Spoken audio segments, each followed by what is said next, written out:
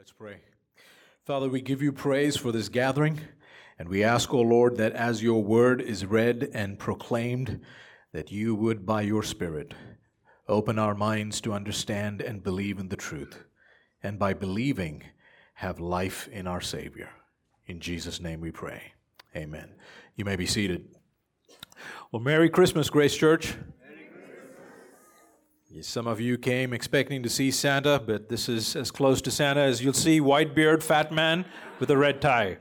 So deal with that. It's wonderful to see all of you this morning, and I trust that you are eager as I am to dive into the riches of God's Word together, even as we rejoice together with friends and family, as we give gifts to one another today. Let's not forget that you and I are here today praising God in worship because God gave us a gift, and that is the gift of eternal life in Jesus Christ, His Son.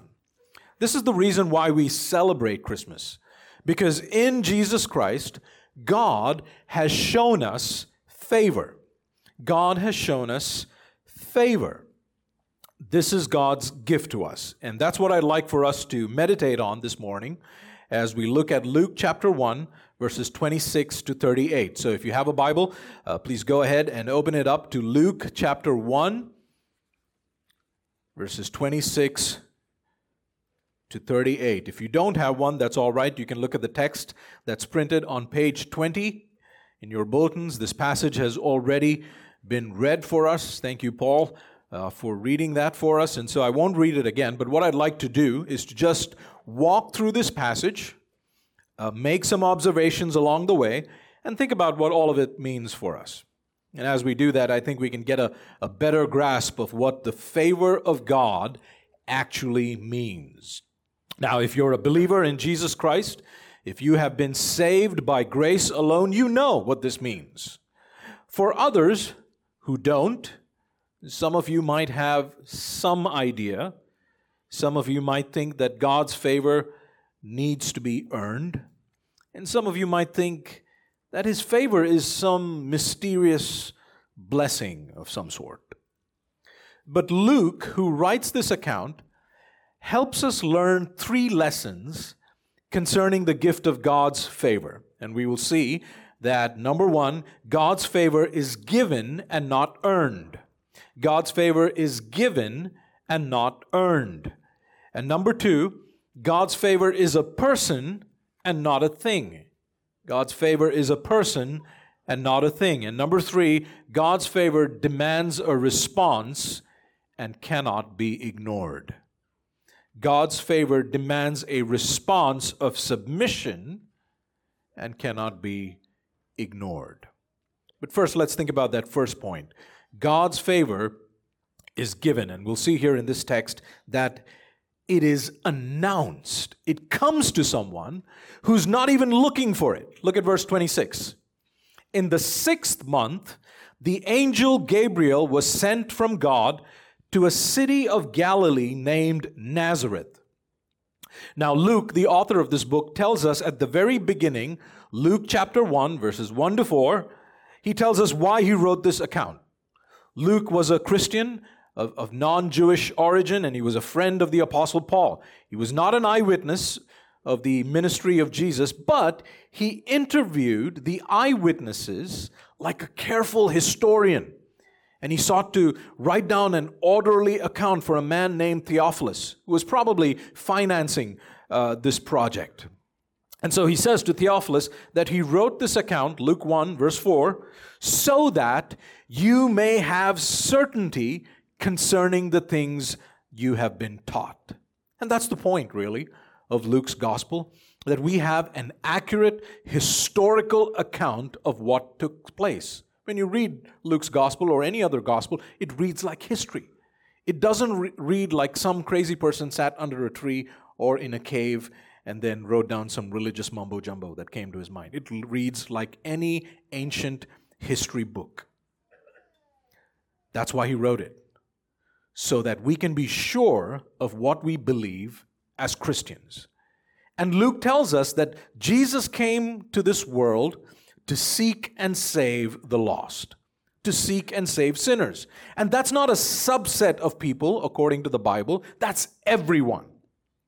Because of our rebellion against God, because of our first parents, Adam and Eve, the first humans, because of what they did when they sinned, all of mankind in them sinned. Every human being is born into this world as a sinner by nature, and because we are sinners by nature, we sin by choice. And because we have sinned against a holy God, we stand under God's judgment. God created us for good and glorious purposes, but we have all gone astray. We have all disobeyed His word and turned to our own wisdom. And for that, we don't get favor. We earn wages. And here's what we earn. Here's the salary that we get because of our disobedience. The Bible says that the wages of sin is death. That's what we earn. We earn death and judgment. But Jesus, according to Luke, came to save sinners. But he also tells us that the coming of Jesus into our world was a plan that God set into motion a long time ago. And He revealed His plan to His people through the prophets. And these prophecies are recorded for us in the Old Testament. And so the coming of Jesus into the world is the fulfillment of God's prophecies that were given some thousands of years ago and some of them hundreds of years ago, prior to Jesus' coming. And they happened exactly as God said it would. And therefore, here's what it means for us. Therefore, this means we can trust His word. We can trust His word. We can be sure. And so Luke begins his narrative by telling us about the birth of two boys. Two boys. And Luke wants us to read these two accounts side by side to show us that Jesus is no ordinary baby boy. First, we are told that the angel Gabriel visits an old priest named Zechariah and his barren wife Elizabeth. She can't have children. That's what barren means. And he tells them that they will have a son, in keeping with the prophecy made by the prophet Malachi over 400 years ago. God's word comes true. This baby boy grows up to be John the Baptist, who prepares the way for the ministry of Jesus. And just as the angel says, Elizabeth conceives, and in the 6th month of her pregnancy, right? That's where our text begins. In the 6th month of her pregnancy, God sends Gabriel to a rundown, corrupt little town called Nazareth in Galilee, that was filled mostly with Gentiles. Those are non-Jewish people. And this happened not only to fulfill a prophetic expectation, but it also teaches us how God often acts. He turns the values of this sinful world upside down. He doesn't conform to our expectations.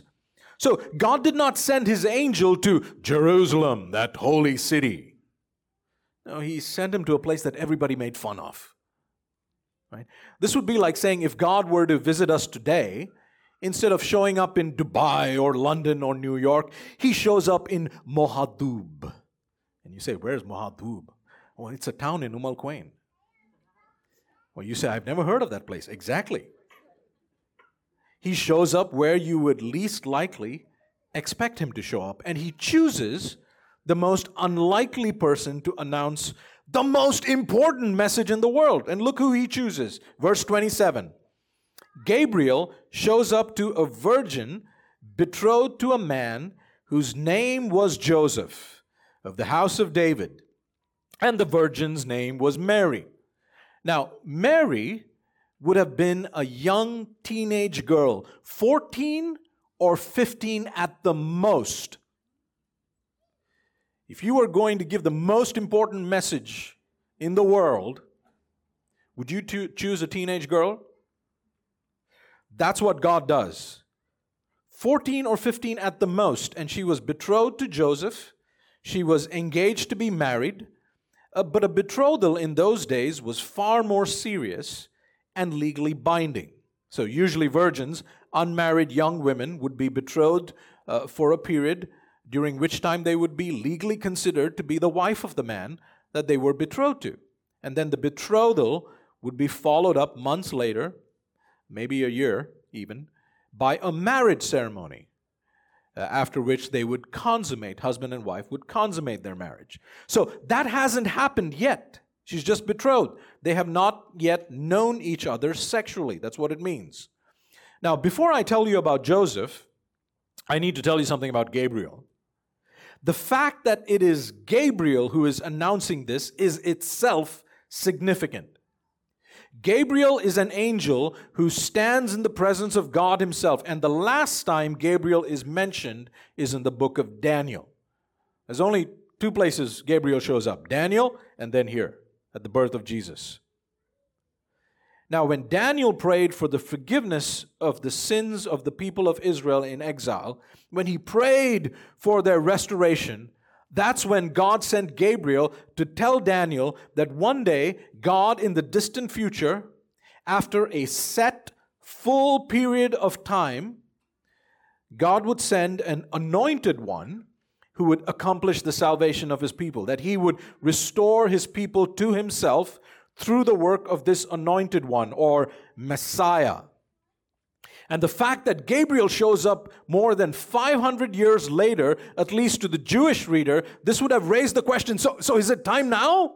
Gabriel's here. Is it time now for God to save his people through his Messiah? Is this the fullness of time? Now, in Daniel's time, everyone expected this Messiah to be from the lineage of King David. God made a promise and covenant with King David that one day he would set a king on David's throne, someone who would come from David's lineage, who will set up an everlasting kingdom. And that message was reiterated to Daniel. To this one would be given all dominion and glory, and all peoples of every nation would serve him. And Luke tells us that Joseph was from the house of David. And so even as Luke tells us about this, he's creating that messianic expectation. You know, have you ever received a present where someone will wrap it up and put it in a box and then wrap it up, put it in another box? Have you ever received one of those? This is like that. This passage is like that. It's like opening a Christmas present. You take off one layer. Oh, it's Gabriel. You take off another layer. Oh, it's about the house of David. The Messiah is coming. The Messiah, that's what Luke's doing in this story. You know, this passage is all about the fulfillment of divine promises. Anyone born into Joseph's family would be legally considered of Davidic descent. And notice what Gabriel says to Mary. And he came to her and said, "Greetings, O favored one." Well, favored by whom? Well, favored by the Lord. The Lord is with you. In other words, God has shown you favor or grace. That's what the word in Greek means. Favor is grace. Mary is not full of grace. She has been shown sovereign grace. That's what favor means. It is the undeserved grace of God that is bestowed upon her. You see, Mary is a sinner just like every other human being, and she needs a Savior to rescue her from her sins. You can see that in Mary's song. She's praising God for a Savior. And so you can imagine her being very confused and perplexed. Like, why would God send his angel to a nobody like Mary? You know, if the angel showed up to the daughter of the high priest in Jerusalem, well, that would have been easier to swallow. And so this is why, despite what Gabriel says, we read this, verse 29. But she was greatly troubled at the saying. So Mary's thinking, God has shown grace to me? What does he mean? He has a word for me? And she tried to discern what sort of greeting this might be. So in her mind, she was pondering, she was wondering, what is happening right now? And the angel said to her, "Do not be afraid, Mary, for you have found favor with God." See, once again, Mary is comforted with this word, favor or grace. God has graciously chosen you for this task. God's undeserved favor is announced to Mary, not because she was seeking God, not because she earned it by her good deeds, not because she was seeking and earning and preparing. None of that is mentioned. God just shows up. Because God made her the object of His unmerited goodness. She didn't ask for this, nor was she preparing or praying for this. She didn't sign up for this.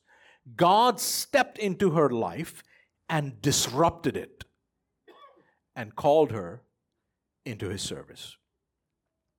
Some of your testimonies are like this, right? God's grace just disrupted your life and He saved you. Now, if you're not a Christian, or if you were born into a Christian family, but you don't have any real interest in Christ, well, friend, I pray that this morning He will disrupt your life with His favor. That's my prayer for you, that He will disrupt your life. He will interrupt what you're doing and save you. You see, God's favor is given and not earned by sinful men and women. God teaches us in His Word that we are dead in our sins. We are spiritually alienated from Him. And as a result of this, sinners don't have a heart that seek Him. Romans 3:10-11 says, "No one is righteous, no, not one. No one understands, no one seeks for God." Well, sometimes people do. Well, they do it for stuff they can get from Him. They don't seek Him. But the testimony of the Scriptures is that even though we have rebelled against God, He has come seeking us. See, every other religion speaks about what we must do to gain God's favor. But the good news of Christmas tells us that God has shown sinners favor. And in keeping with His promises, He has come to save sinners. Now, for those of us who believe that we are saved by grace of God alone, and not by anything that we have done, let's not forget this Christmas day that that word of grace that saved us while we were still sinners continues to sanctify us and to sustain us to the very end. The God who has been gracious to us will always be gracious to us because His grace brings us to Himself. So, brothers and sisters, don't drift away from the gospel of Jesus Christ. God shows favor to sinners. And this brings us to our second point. God's grace or favor is a person. Gabriel tells Mary that she has found favor, and now he proceeds to tell her what this favor is. Look at verse 31. "And behold, you will conceive in your womb and bear a son." See, the gift of God's favor is a son, is a person. God's favor comes into our sinful world as a human. And we get to learn 5 things about this son. 5 things. Firstly, look at the text. Gabriel says, "And you shall call his name" what? Jesus. This is God's command to Mary given through Gabriel. Favor comes with commands. That's not an option. See, Mary and Joseph don't get to decide, well, shall we name our kid Bob? Shall we call him Henry? No, you shall call his name Jesus.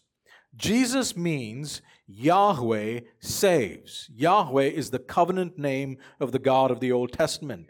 Yahweh saves. This is more explicit in Matthew 1:21. You shall call his name Jesus, for he will save his people from their sins.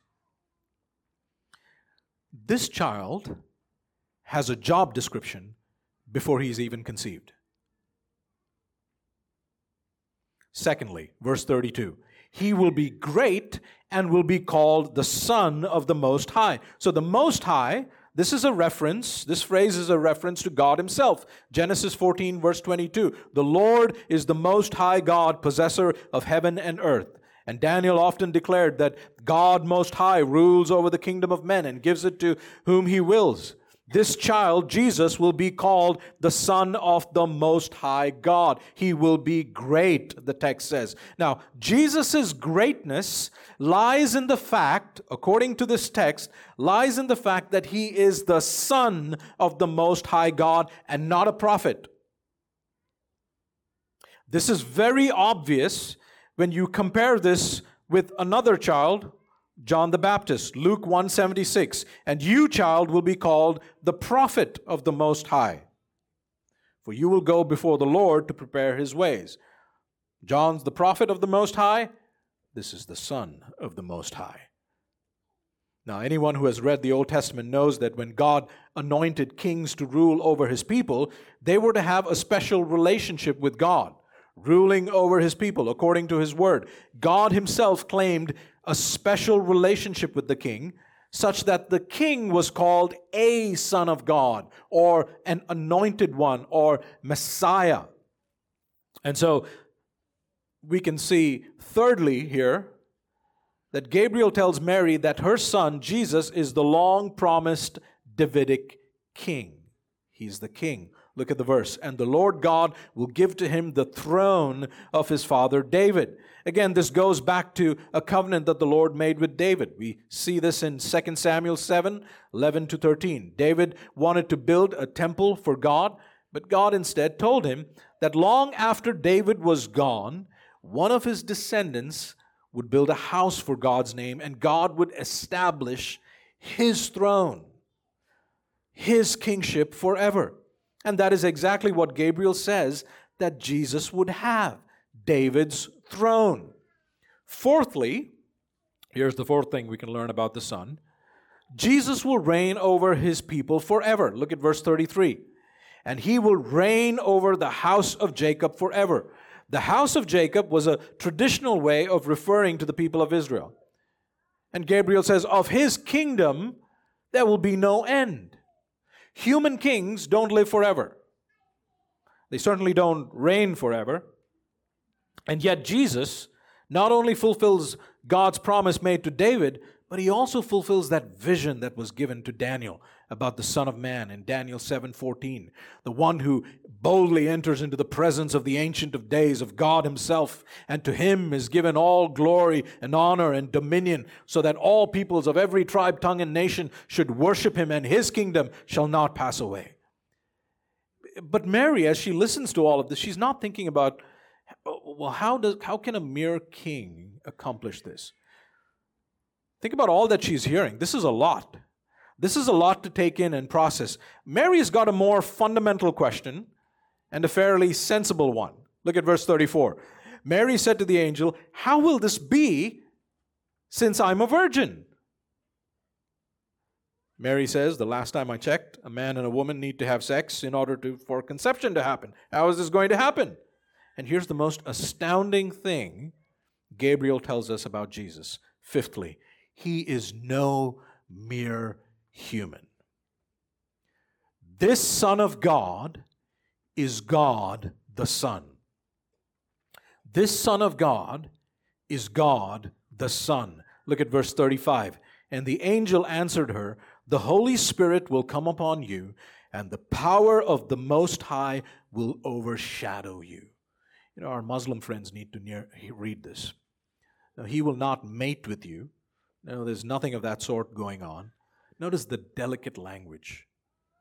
The Spirit will overshadow you. He will cover you. This is a miracle, a miraculous conception that does not involve a human father or human seed. Literally, what we have here is a seed of a woman, which under normal circumstances is not possible. And yet we know that thousands of years ago, this is exactly what was promised to Adam and Eve, that God would raise up a Savior from the seed of the woman. And whatever happens here is also a fulfillment of a prophecy by the prophet Isaiah, who said in Isaiah 7 verse 14 that God would give His people a sign, that the virgin shall conceive and bear a son, and they shall call His name Emmanuel, which means what? God with us. God with us. You see, this child, Jesus, is conceived by the Holy Spirit, who is God. Therefore, says Gabriel, because of this, therefore the child to be born will be called Holy, the Son of God. That was never said of any king in the Old Testament. This one will not be a sinner by nature. Unlike Mary and every other human, he is sinless, holy, conceived by God himself, and therefore Jesus will be called the Son of God. Not like a human king who was also called a Son of God. He is God the Son. He is God in the flesh. He is God's unique and begotten Son. That's what begotten means. You see, rabbits beget rabbits. Humans beget humans. God begets God. You know, he is the Son of God. You can only imagine what must have been going on in Mary's head. This teenage girl is getting a lesson in Trinitarian theology. The Lord our God is one. That's Israel's great confession. And yet he mysteriously and eternally exists in three persons: Father, Son, and Holy Spirit. And yet he is one God. Friends, I want you to see here that God didn't send us an ordinary gift. He sent us the amazing gift of himself. So I don't care what great gift you got today or what you're anticipating on getting. It can be better than this. Jesus Christ, listen carefully. Jesus Christ is one person with two complete and distinct natures. This one person is the divine Son, the second person of the Trinity. The person of the Son, listen carefully, the person of the Son is and acts as fully God according to his divine nature, which he shares equally with the Father and the Spirit. Think about that. Take a minute. And at the same time, the person of the Son is and acts as fully man according to his human nature, which is a body and soul just like you and me, except without sin. Imagine that. You know what that should make you do? Fall on your knees and worship. You know, I have never gotten a gift where I have opened it and have been so overwhelmed that I started to worship it. It never happened. But this is exactly the response that Luke wants us to have. Worship. This is why we sang that Jesus is God of God, light of light, that he is begotten, not created, that he is the Word made flesh. He is the favor or the grace of God in the flesh. And this is why he came, to show favor to those who deserve God's judgment. You see, he took on human flesh to be our representative so that he could do what we could not do. And that is to obey God perfectly. He did it on our behalf. And he also died on our behalf. He died on the cross in the place of sinners for all who would turn away from their sins and call on his name and trust in him alone to save him. That's what he did. He did it for everyone who would repent of their sins and put their trust in him. And to them, he gives eternal life. Jesus took God's judgment on himself, and then he rose from the dead to grant forgiveness of sins and eternal life to all those who believe in him. In Jesus, God himself has come to save us. See, when we look at Jesus, not only do we understand what God is like, we also understand what it means to be truly human. The only sinless, perfect human who ever walked the face of this earth is Jesus. And it is the fullness of human righteousness that gets credited to our account when we believe in him. And only God could have made atonement for us. Only he could have absorbed the eternal wrath of God.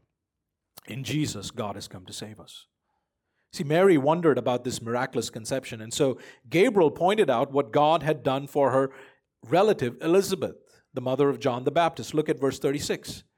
And behold, your relative Elizabeth in her old age has also conceived a son, and this is the 6th month with her who was called barren. For nothing will be impossible with God. This is God's signature move. See, He creates life out of death. He did this with Abraham and Sarah.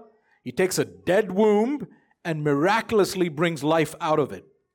In fact, this text is an allusion to the very first book of the Bible, Genesis 18, verse 4, when the Lord showed up in Abraham's tent and said that Sarah, who was old and barren, your womb can't get any deader than that, and He said that she would conceive a son.